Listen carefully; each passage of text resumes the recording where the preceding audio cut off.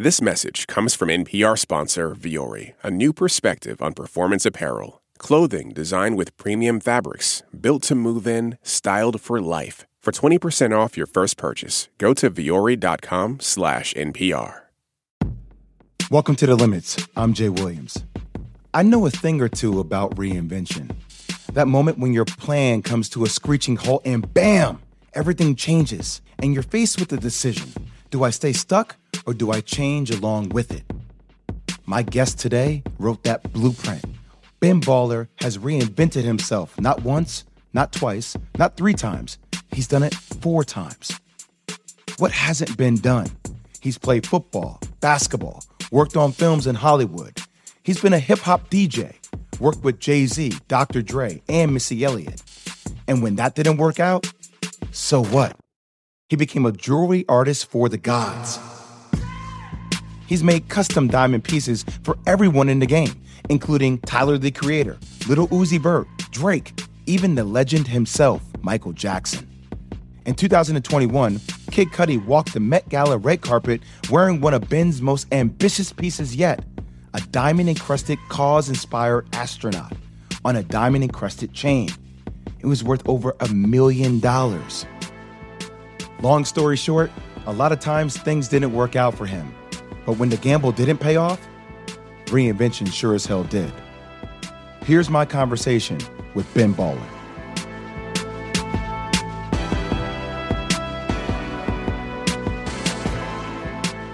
What's up, big boy? Yo, what's good, my boy? What's up, Jay? Man, I'm tired. I had a long day, getting up every day at 2:45 in the morning. But I got to tell you something that's crazy. I was listening to a podcast that you and your sister did a while ago. And first off, I didn't know you come from a family of bosses like this. I mean, watching the dynamics between you and her relationship, it's crazy. But you guys started talking about hustle. And you're like, yo, look, if we don't have it, we'll find a way to get it done. So I guess coming into this pod, I got really no excuse about being tired. This is all part of the hustle, right? I mean, bro, it's really crazy. I think about, I've never done a podcast with my sister before, right? She was the middle child. She was treated like a middle child. But my mom is the one who taught me how to be a hustler. My mom, strong woman, came here with $20. She had really just a life like, if my odds were to go, okay, let me go back to, not when she was born, but let me just go back to like 1964. And then her coming to America. And then let me think of like, I don't know, a rough time, either pick Detroit, East St. Louis, Compton or something, and being in the hood. Like I'll take my mom, I'll take their life before I take my mom's life. She had her struggle was crazy.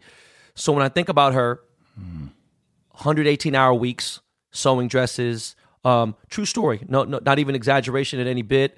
My mom was robbed last week. She's 80-year-old old Korean woman robbed by 5 dudes, and she's still resilient. My mom's like, whatever. It is what it is. And, just like Nipsey said, the marathon, must continue, right? It goes on. So, wow. I first and foremost hope your mom is okay. But I wanted to dig into something that your mom taught you about hustle. Because, man, you've hustled for such a long damn time. You went from a college athlete to working in Hollywood as a record producer. Yeah. So tell me, how does a Korean kid from nowhere end up working with Dr. Dre in L.A.? How did that even go down? To tell you the truth, I was a nobody. I was being a PA. I got a degree in cinematography, but I'm trying to be an assistant, just trying to do whatever I can to get into business. There's a funny movie called A Night at the Roxbury. Of course. It's based on the world-famous Roxbury nightclub. There's a little bit of truth to it. The crazy guy that Chaz Palminteri that was playing, that guy's name is Eli Samaha in real life. I became friends with him. Somehow he liked me. His wife was Tia Carrera. I ended up being her personal assistant. I told him I DJ. He's Lebanese and speaks in Arabic, would cuss at me. Like anything I did, he's like, yeah, shut up, Chinese boy. You don't know what you're talking about. And to tell you the truth, I never took offense by it. This was a different time, and during that time, one day the DJ at the Roxbury does not show up. No joke. He was smoking crack. I happened to live 5 minutes from the nightclub, and I had my record. I said, Ellie, please, I beg you. I promise you I'm going to be okay. I go DJ. I end up being the alternate DJ after that. On Thursday nights, a hot night. You got everyone from the Wayans brothers to Sylvester Stallone to all these celebrities. And I end up trying to figure out where I can get more gigs. So my boy, who his dad's like my godfather, he's one of the people I almost tried to buy the Lakers back in the day. He said, hey, I'm partners on a restaurant. I'm a small partner. I could just only tell you this.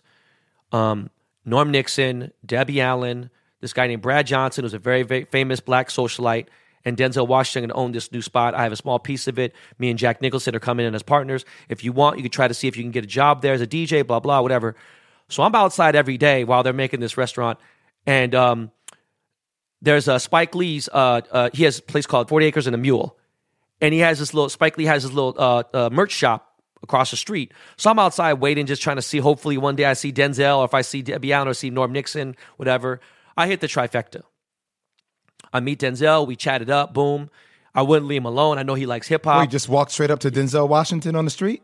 100%. Has his Porsche outside. I was like, yo, I walk right up to him. I was like, hey, man, look, hey, check it out. I heard you got a restaurant. I'm trying to, he's like, what the hell are you talking about? Like, he thought I was trying to audition for a movie or something, and he just finished Malcolm X. So, this dude's like the biggest actor in the world. So gives me a chance. A girl calls me. I end up getting the job. It wasn't even an audition. I ended up getting the job. Working at this one place called Creek Alley, one of the most legendary Jamaican restaurant, bar, nightclub, upscale. I met everyone you could think of there. Tupac, Dre, everyone. I DJ'd the Black Oscar Party 2 years in a row. I DJ'd the Black Grammy Party 2 years in a row. Met Quincy Jones, met all these people, and they loved me. Wow. One night, me and Dr. Dre chopped it up.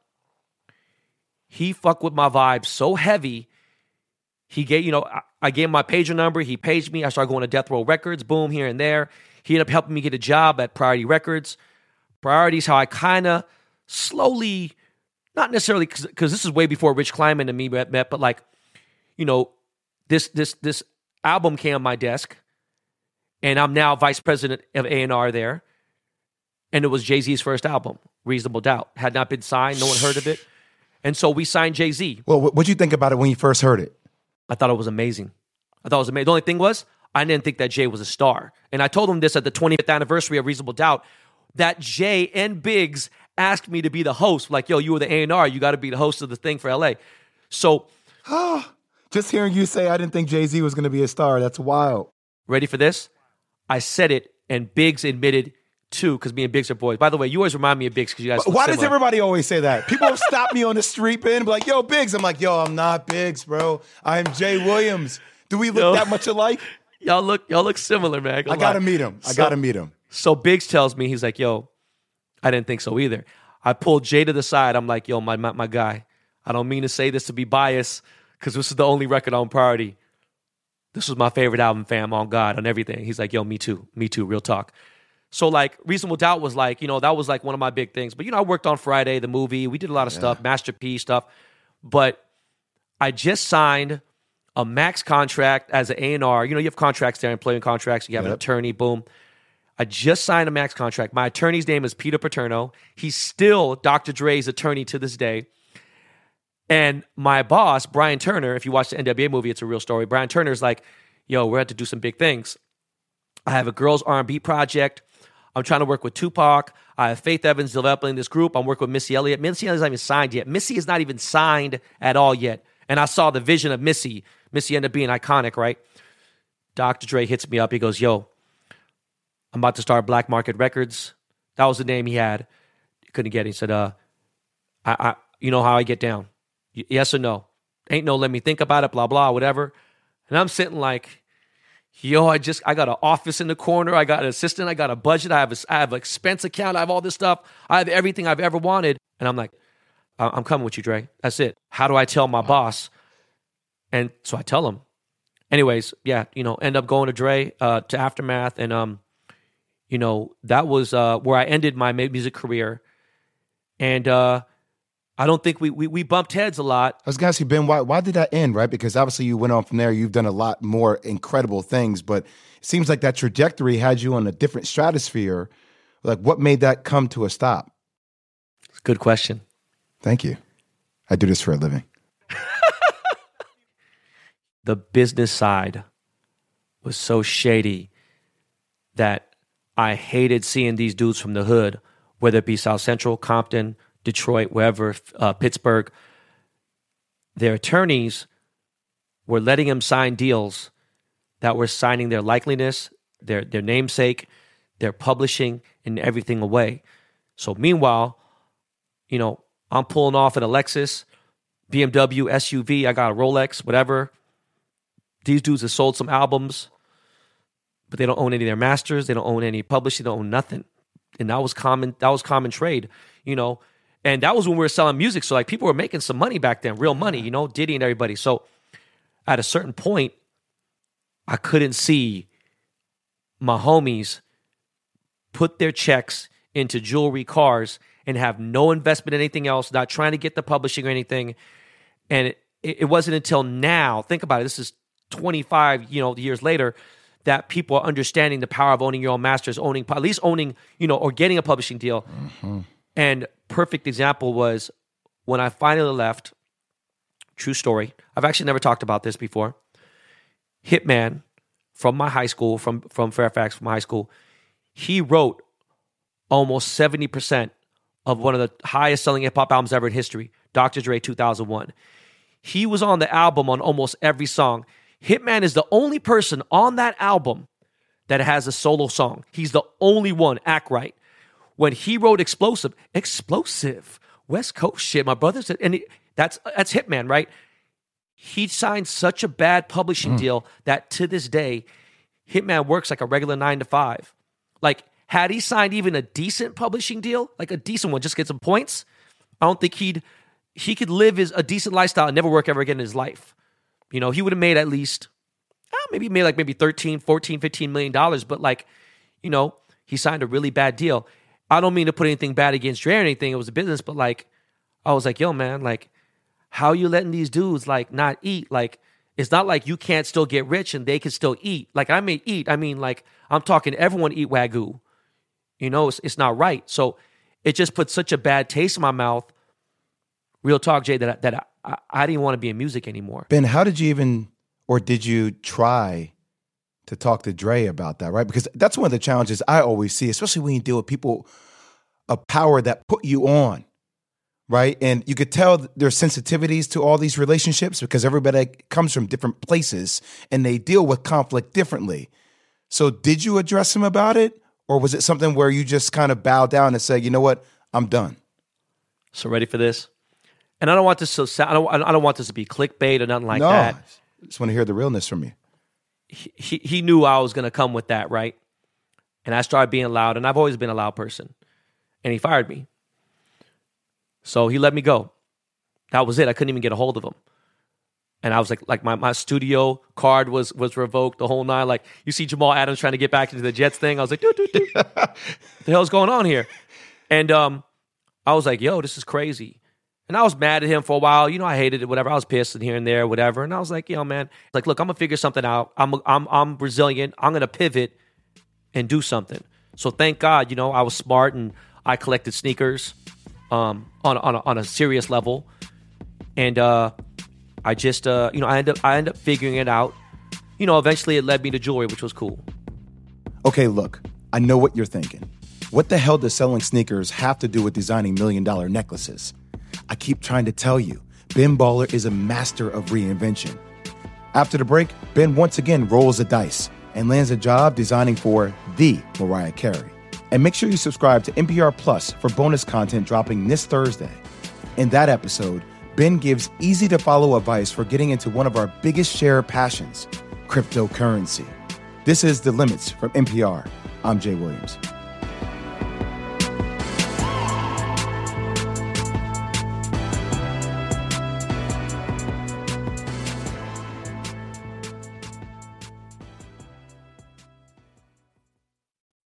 Support for NPR and the following message come from Proven Winners Color Choice Shrubs. Their flowering shrubs and evergreens are trialed and tested by expert horticulturists for 8 to 10 years to ensure a beautiful, high-performance display in your landscape or garden. And because the team at Proven Winners Color Choice Shrubs is passionate about gardening, they've put together resources to help you get started with garden projects big and small. For example, did you know that hydrangea flower buds form on branches the year before they bloom? With guides like Hydrangeas Demystified, you can learn from the experts and get your questions answered on hydrangea pruning, watering, reblooming, and more. Proven Winners Color Choice Shrubs are available in the distinctive white containers at garden centers nationwide, including over 50 varieties of hydrangeas. Learn more at provenwinnerscolorchoice.com/NPR. This message comes from NPR sponsor Mint Mobile. From the gas pump to the grocery store, inflation is everywhere. So Mint Mobile is offering premium wireless starting at just $15 a month. To get your new phone plan for just $15, go to mintmobile.com/switch. This message comes from Schwab. With Schwab investing themes, it's easy to invest in ideas you believe in, like online music and videos, artificial intelligence, electric vehicles, and more. Schwab's research uncovers emerging trends, then their technology curates relevant stocks into over 40 themes to choose from. Schwab Investing Themes is not intended to be investment advice or a recommendation of any stock or investment strategy. Visit schwab.com/thematic investing. Support for NPR and the following message come from NPR sponsor Allianz Travel Insurance. Medical emergencies, travel delays, canceled flights, anything can happen when you travel. That's why more than 70 million American travelers choose Allianz Travel Insurance to help them with headaches along the way. Get a quote and learn more at allianztravelinsurance.com. This message comes from NPR sponsor Progressive Insurance, where drivers who switch could save hundreds on car insurance. Get your quote at progressive.com today. Progressive Casualty Insurance Company and Affiliates. This election season, you can expect to hear a lot of news, some of it meaningful, much of it not. Give the Up First podcast 15 minutes, sometimes a little less, and we'll help you sort it out, what's going on around the world and at home. 3 stories, 15 minutes, Up First every day. Listen every morning wherever you get your podcasts. All right, so Ben Baller obviously is balling out, gets let go by Dr. Dre, trying to find out what he wants to do next. Been hurt, you've been called the sneaker pimp because you were in the sneaker game before people even recognize what the sneaker game is. Now that's a multi-million-dollar, billion-dollar business. Billion with a B, yeah. Multiple billions. And then you transition to jewelry. So tell me what the transition plan was into transitioning to jewelry. How did you optimize and monetize that? So I started figuring out that my credit was bad. I couldn't buy a home then, even though that was the time when you could get a house with, you could say, oh, I make $17 million a year. No one's checking tax returns, nothing. It was a different time then, okay? I was able to finesse a condo. Ben, what does finesse mean? I was able to get a condo under my name, well, under a name, under a corporation, and just, so it was like something to fall back on legally. Okay. And I had started like a small little exotic car rental business. It was completely not legal. It was like I was renting a car out a couple cars I owned and was like charging people. And people were like, yo, you want to use it for video? Cool, boom, here and there, just to generate passive income. I was engaged to get married for the first time in my life. It didn't work out. I became like a video thought. I was in like a lot of music videos back in the day because I was kind of popular in LA and stuff. People knew when they came to LA to chat in with me. So I sold my sneaker collection on eBay in 2004, spring, for just under $2.9 million. Wow. When that money came, I officially became a millionaire, right? I had been broke 3 times before age 30. I was 31 at that time. So you've been collecting shoes for that long that you sold that you got $2.9 million off eBay from it? I was also doing a lot of marketing for Nike. So I was working with Nike for a lot of things. So I knew that I had shoes I had a lot of shoes that were 10, 15, 20 G's. But you got to remember too, Jay, I'm talking about if you ever see what 100 pairs of shoes looks like, it's a lot, Even when you get to the 500 mark, you start to realize, damn, that's a lot of shoes. I had 2,000 personal pairs of shoes. I had 3 full bedrooms completely covered, head to from ceiling to floor. So, when I got rid of my shit, it was a big deal in the sneaker community. All through Nike Talk, it was the talk of the entire community. Complex, you name it. They were just starting out. People all knew what time it was. That auction hit. I mean, it was as viral as it could be for the platforms that we had. Wow. At that point, I was always shrewd with money. I knew how to make money. I just wasn't really good with money. And one thing that Dre did tell me, he was the first person to ever say this to me. It was like in 96. He said, making $1 million is not that hard. Keeping it is harder than a month. You know what I'm saying? So I was like, whoa, it's crazy. Well, it was the first thing I did. The 30 minutes after the check cleared, I drove to Beverly Hills Ferrari, got a Ferrari. Went back to my hood, went to go see my people. Like, yo, you got to get one of these. Yo, I did it. Yo, whoop. I traveled. I traveled and tried to find myself. I said, you know what? Before I do anything, I need to find who I am. I need to get some culture. I want to see how the other world lives. I went to Brazil. I went to Europe, all through Europe. I went to Asia. I just went everywhere with my passport. I said, man, look, man, I got 1,000 pair of sneakers. I ain't even been 1,000 miles away from home. Like, I've been in New York and stuff, but I'm talking about like really, like, Yes. Check it out. So I did that, came back, and I'm thinking, look, I need to start some sort of business. Now, I don't want to just start a business like a coffee shop or like a restaurant or like a retail store. I need to start a business where my inventory is part of my net worth, or like, you know what I'm saying? Like my inventory is my, thing. And my cousin was a jeweler. My uncle's a jeweler. He taught his son how to be a jeweler, and we just lightly discussed it. There's a lot that went in between that, but I'm just trying to keep it short. And so, I ended up becoming a jeweler with no trade skills or anything in. I just like shiny things. A few years after things started getting big, like people started coming to me and I started making a lot of big jewelry pieces, I was like, I don't want to be a jewelry salesman anymore. None of us have jewelry degrees, GIA degrees. I have like 5 employees now who have GIA degrees, but like I'll work circles around any person. Like, could you imagine like there might be someone like Kobe? He didn't go to college, right?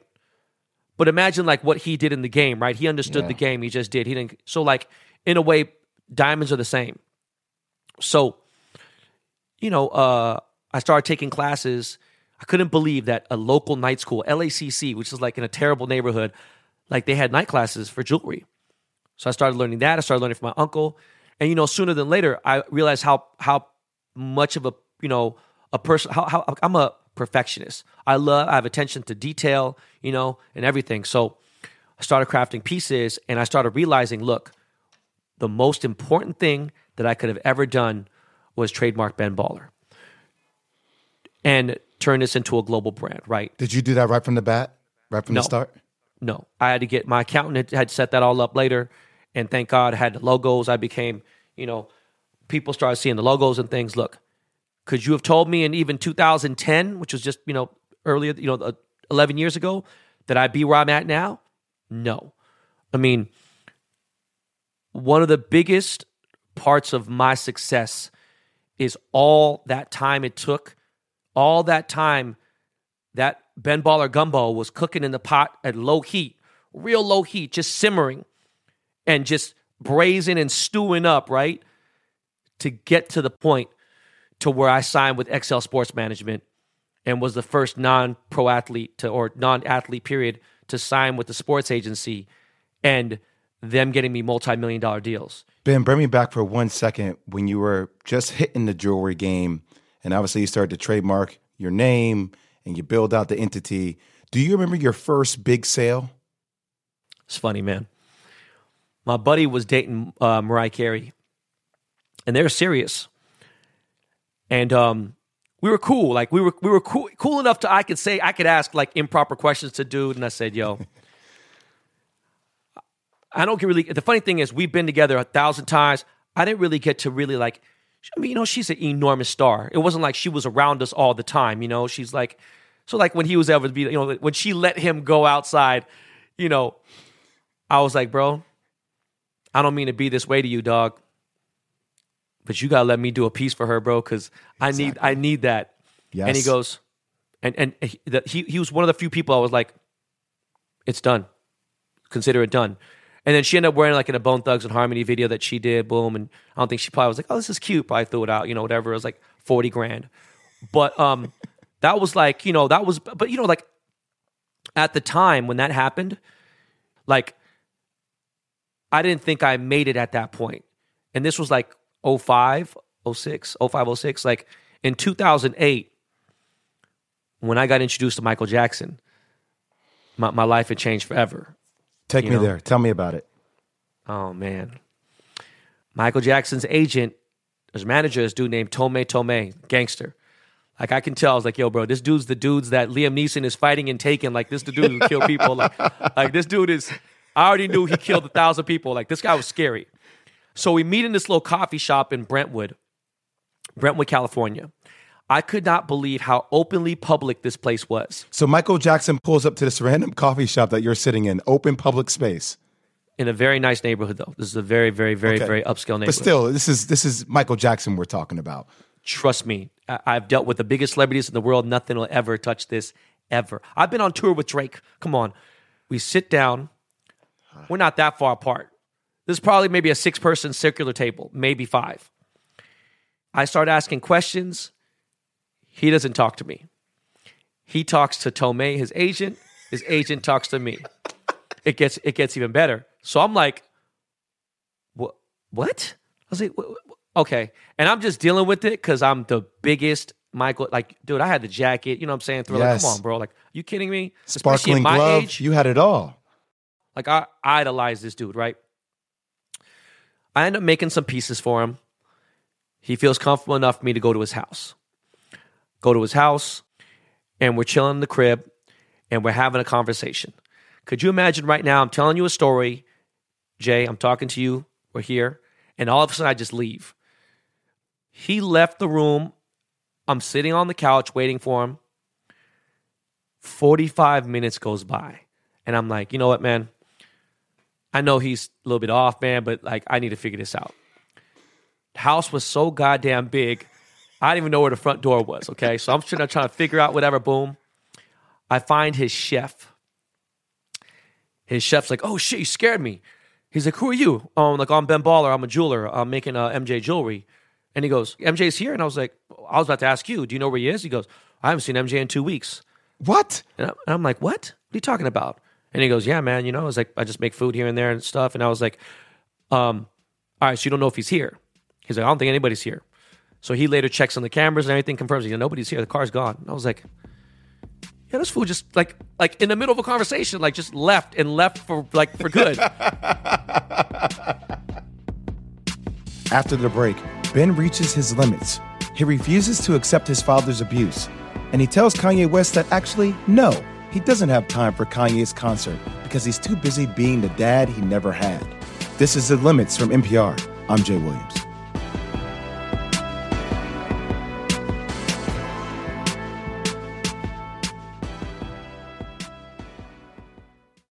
Support for NPR and the following message come from Betterment, an automated investing and savings app. CEO Sarah Levy shares why Betterment believes cash can be a strategic choice.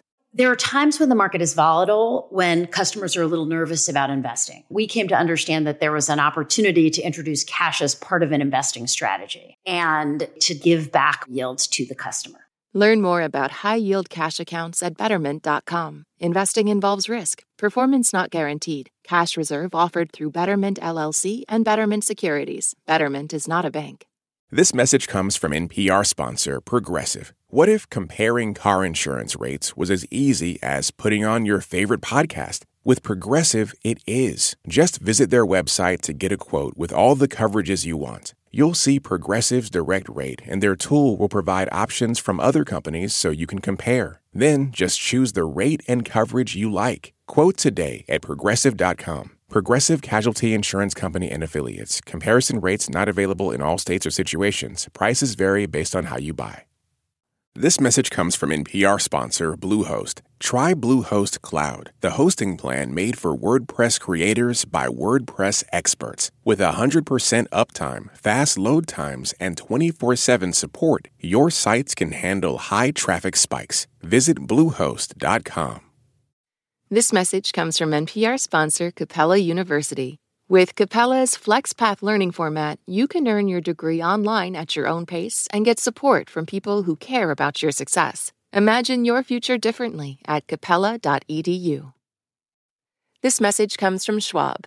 With Schwab investing themes, it's easy to invest in ideas you believe in, like online music and videos, artificial intelligence, electric vehicles, and more. Schwab's research uncovers emerging trends, then their technology curates relevant stocks into over 40 themes to choose from. Schwab Investing Themes is not intended to be investment advice or a recommendation of any stock or investment strategy. Visit schwab.com/thematic investing.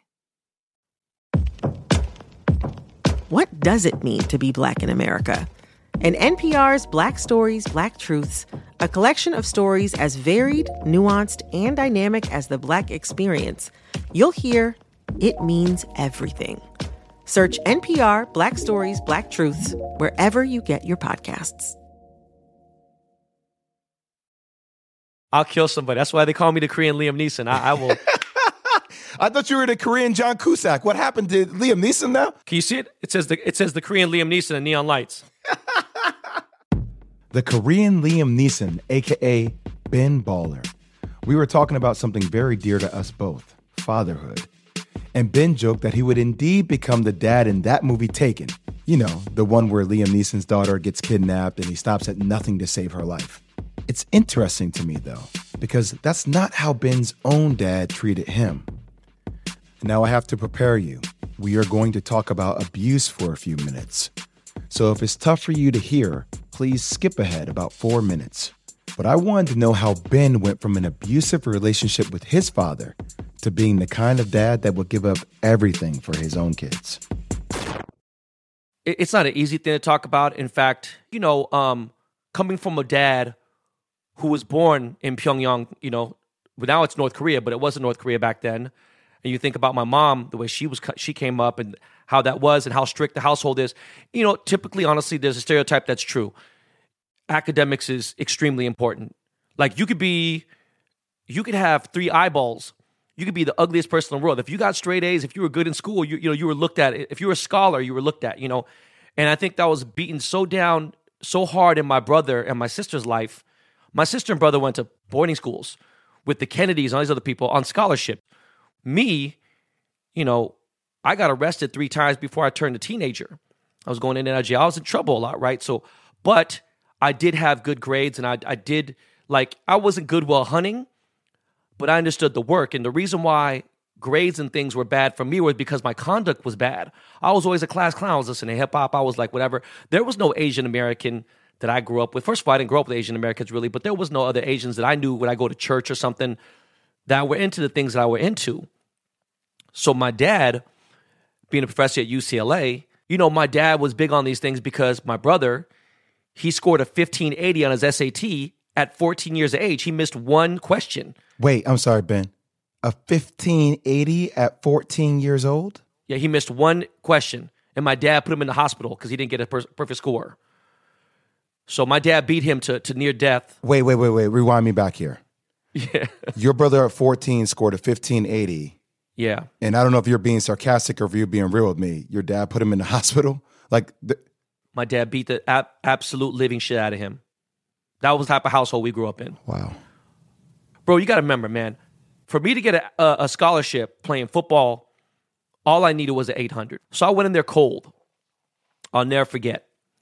I went in there. It was like 7 in the morning. Took my first SAT score, junior year, really late. I shouldn't have took it that late. And I got a 1060, right? Which wasn't bad. Yeah, it's a good score. My dad was like, man, you are an absolute fucking disgrace to this family. You are literally you are dog shit. So, education was a big deal. And when it started getting into college, thank God for sports, because if it wasn't for sports, I wouldn't have gotten to school. But wait, Ben, I don't mean to cut you off. Yeah, but I just want to bring you back for 1 second, because it seems like, and this will be very challenging for any young individual to do, especially while they're in their formative stages of their life. When you're looking to say, hey, Dad, see me. I want to be seen, right? But at the same time, I feel like at a young age, you were strong enough to say, but this isn't me. Like, how did you balance that in a relationship, looking for that affection from your dad or your mom and trying to find that through sports or other things to solidify yourself? So here we go. 16 years of age. I'm at school, varsity football, varsity basketball. I'm crushing it. I'm all city. I'm all state. So I tell my dad, this is what I want to do. So my dad whoops my ass. It's not a joke. And you mean physical? Like you guys physically fight? Physically, I'm like, come on, I'm not grown, but I'm too big to get hit at this point, right? So I stand up to my dad. I say, listen, Pop, this is what I want to do. Like, I want to play ball. And he's like, you're not going to play ball. I was like, Pop, this is going to get me into school. And so I said what I said. I got kicked out of school. He whooped my ass even 10 times harder. And I tried to stand up for him.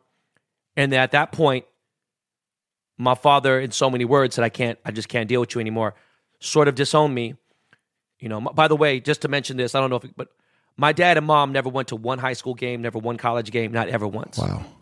And I'm not trying to be sorry. It is what it is. It's just crazy to me, Ben, where you started with a father who was disappointed in you and taking it out on you. And look how far you've came. So I have to ask, where are you now in life, my man? So where I am now, my boy Pomp, he's very big in the Bitcoin space, huge, Anthony Pompliano. He said something that tripped me out on, I don't know if he was talking to Gary Vee, he was talking to somebody, but he said when he was growing up, he used to look up to people who had money and he idolized people with money. I was like, yeah, me too. And he said now he idolizes people, he looks up to people who have time. Wow. And now I think about like, whoa, that hit me a lot different because, when I think about my friends who had kids at 32 or 33 or 34 or whatever, in a way I'm jealous because I have my first kid at 39, right? I have my daughter at 44. It's like there's certain things that I want, I didn't take care of my body as well as I should have, right? I should have ate better and done certain things. So look, legacy is a big thing for me. I'm so busy. Even in the pandemic this year, I did 80 flights. 2019, the year before the pandemic, I did 128 flights. I jump back and forth from here in San Francisco. I own 4 businesses. I have 117 employees. I got 3 kids, which are very demanding. And I have, a wife. And I'm very active in, our family's lives. And I think I'm just I went out enough for the rest of my life. I've seen everyone I need to see. Just enjoy kind of staying home. I like going to a hotel and looking at the view and ordering room service. I just like being around my family. So, the goal is to make sure that everyone is good. I ran into some old friends a week ago and they had made their big money before I had, and they messed me up. They moved out of the Beverly Hills gated community and moved into a smaller, chill area. And I was like, why? You sold 70 million records. And well, I'm not making music anymore. And I haven't made music in a while. And I'm like, okay, so what? And he goes, Ben, there's still property tax. There's still tuition. There's still this. And I was like, damn, I didn't really think about that. He just didn't want to have to worry about it later. And some people are like, oh, that's pussy shit. That's punk stuff. You should keep going. At a certain point though, you keep going till you die. When are you going to enjoy your life? I want to enjoy life with my kids. I want to have fun. I don't want to kill myself from working because we eat good. We're good. But, the goal is to be with my kids in a way that my mom and dad never were with me. No disrespect to my mom because I love my mom to death, but I'm saying I'm very present in their life. And that means everything to me. When everything is wrong in the world, I have my little daughter in the bed with me, which is going to sleep, or my son. I'll watch my kids sleep for an hour and just stare at them. And everything else is okay after that. I got to tell you, Ben, though, I recently started to see a therapist because I think I spent a lot of time when I first got hurt working on me, and then I lost myself into my job and my jobs, right, in order to kind of replenish what I felt like I lost as a player. And it's something my wife and I talk about all the time. And my therapist says something to me that really struck me the other day, and you just kind of reconfirmed that. She said, Jay, when you start putting your time into the things that are most precious and most valuable to you, then you will truly get rewarded. And hearing her say that, and then looking at my daughter, and I know there are a lot of times when I'm sometimes maybe not present because my brain is spinning or an idea happens and I'm thinking about how I can execute the idea, or, hey, I have a connection. Here's the right opportunity for that connection. And I already have stock in this. Maybe I can monetize that connection. I've just missed 30 minutes of my daughter's life, right? Where she's talking right to me. So I think I appreciate you being vulnerable about that, because a lot of people struggle through that, man. And all these things that you've been able to accomplish, at the end of the day, when it's all said and done, we'll be able to leave something materialistic for them. But what we've given to them spiritually and mentally, that's priceless. Look, I've had a lot of death in my life. I've had a lot of people that have passed. Unfortunately, there's been so my 2 best friends in my adult life have happened. Now, crazy part where I didn't even think about this until I thought about what you just said right now. Since 1992, I've been a big motorcycle guy. I was in a bike gang. I was in a black bike club, riding bikes here and there. In 2005, right on La Cienega in front of Laurie's, right down the street from my store, Beverly Center, I flipped my motorcycle 18 times, ended up at Cedar Sinai, boom, here and there. And I still rode like a son of a bitch. I rode in the rain. I was a hooligan, right? Because I hated myself. I was like, yo, man, take me out. Like, I didn't hate myself, but who would ever do that, right? Like, wow. I get it. And when I had my first kid, my wife said, you got to get rid of the bike. I was like, I can't. No. A baby was born. That bike was gone. Like, I just knew. I was like, look, I want to be here forever. I want to live to be 100 if I can. I want to be around them. And sometimes, like, for instance, Thursday night, this concert with Drake and Kanye. And Kanye's like, yo, are you coming? I'm going to put you on this thing, blah, blah. And I thought about it. I was like, look, let me do a donation for the Larry Hoover thing, but I'm not going to make it. Like, you ain't going to make it. You know what's going to happen? But I was like, bro, I know your kids are going there and blah, blah. And I'm not here to tell you how to raise your kids. My kids are chilling. They're going to be asleep. They have a schedule, this and that, whatever. Yeah. My daughter just learned how to play puzzles and stuff. And I was like, look, that concert's cool, but it can't mess with this puzzle with me and my daughter. And that's just where I'm at. That's what made me happy, Man, we are the words we speak to ourselves, my brother. And it seems like you're speaking some pretty powerful words to yourself on a constant basis. And I appreciate you sharing that with all the people listening to us today. And I appreciate you, man. I appreciate you taking the time, Ben. Thank you for having me on the show, man. That was my brother, Ben Baller, the Korean Liam Neeson. Again, subscribe to NPR Plus for bonus content dropping later this week from Ben and me. He'll be giving you advice on getting started in investing in cryptocurrency. And you can catch Ben on his own podcast, Behind the Baller, for more. Make sure you check it out. Thanks to Ben and his team for making it all go down and happen. The Limits is produced by Karen Kinney, Lena Sunsgiri, Martin Gerwood, Brent Bachman, Rachel Neal, Yolanda Sanguini. Our executive producer is Anya Grunman. Special thanks to Charlotte Riggi and Greta Pittenger. Music by Ramteen Arab Louie. We're back next week. Thank you to everybody. Let's keep it moving and stay positive. I'm Jay Williams.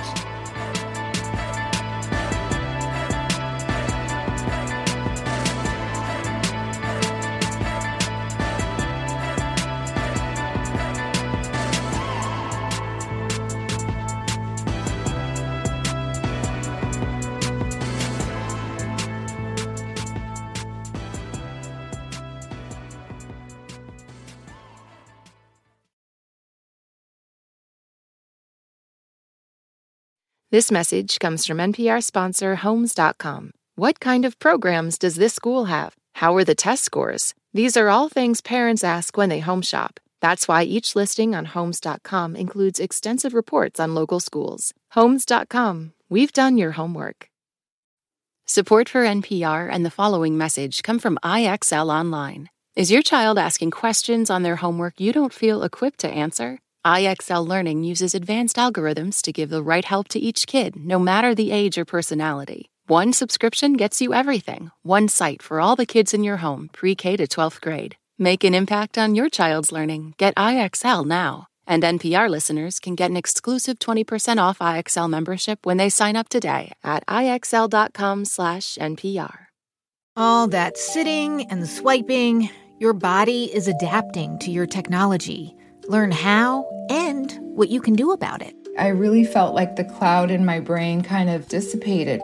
Once I started realizing what a difference these little breaks were making, there's no turning back for me. Take NPR's Body Electric Challenge.